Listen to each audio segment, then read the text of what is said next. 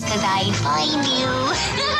Nice. It's the Kyle and Jackie O show. Josh Gad and Isla Fisher. Everyone's talking about that new Stan series, Wolf Like Me. There's billboards. Everyone's chatting.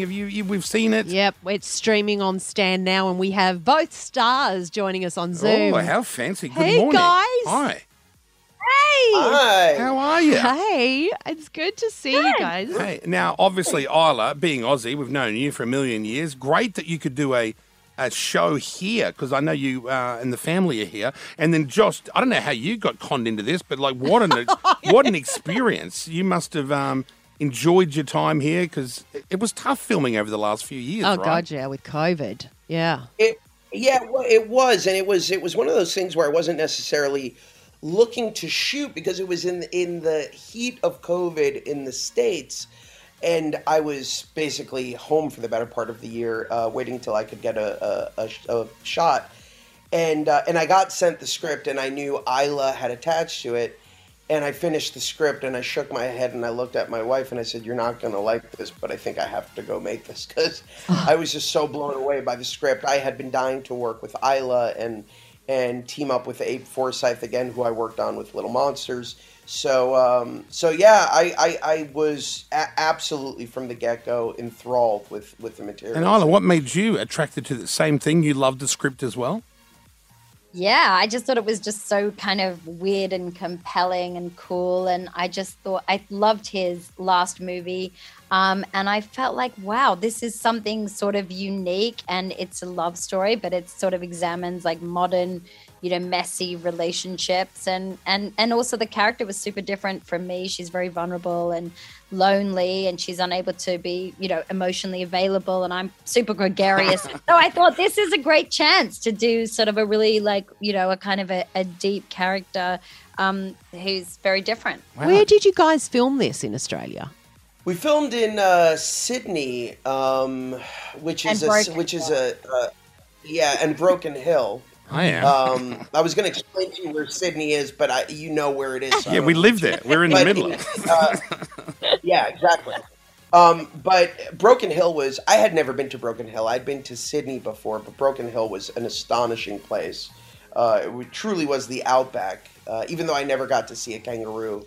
Which I heard that. Now, I was surprised. I heard you mention somewhere, you had an interview, you never saw one. And I thought, I can't believe that, surely Josh. you would have seen like at least 50 bloated on the side of the road with flies. Did you at least see roadkill? Yes, I saw one dead kangaroo. Well, there you go. Stop lying around the world, telling everyone. That's sort of bucket list version of a kangaroo, I imagine. But yes. Yeah, you're not going to stop and take a photo on the side of the road of that for your trip. You should have just gone. Did you think about going to the zoo, maybe? I did. I went to Tarongo, but even they were like, "Why are you coming here to see us?" They're so lazy. Isla, you'd know. Those kangaroos, they just lay around and they think, whatever. They're overfed. You get your little bag of food and they barely eat it because every other kid's been feeding it before you. Now, Isla, the Outback, you'd be familiar. I don't know, with that fair skin, you probably haven't spent a lot of time in the Outback roasting away. Not enough SPF. There's not an SPF 2000 for a ginger to head to the Outback. Did you warn Josh, though, like a postcard of the Outback's one thing, but breathing the dust and the heat and the flies, being there, it's a different experience. No, we loved it. Listen, we got up at the crack of dawn one day and we shot a scene on a rock, and it was the most incredible sunrise that you cannot even imagine. Oh, wow. I think it was more magical and kind of more romantic and more unique than even my experiences as a kid. Oh, how good's that, man?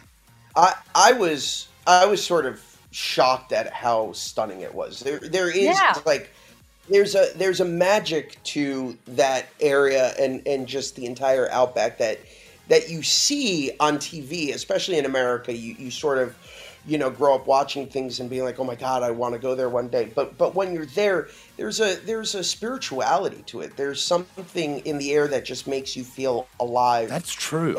You can't put your finger on it, but you're right. What you're saying, right? It's pretty magical. It's unbelievable. We did have some of the most intense winds, though, that I've ever experienced in my life. Isla and I were on top of a cliff, and she had to stabilize me, which is a lot to ask. Wow. What? So you jumped at the Aussie thing. Don't worry, you crazy American actor. I'll save your life off this giant cliff. That's impressive.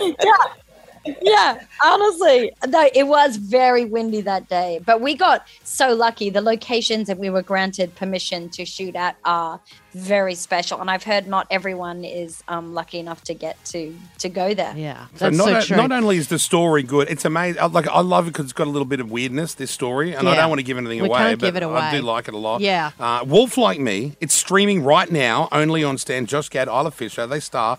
Not only is it beautiful to see, the story's great. You two are awesome, and it's a pleasure to have you on. Yeah, thanks, guys. Good to talk to you. Guys.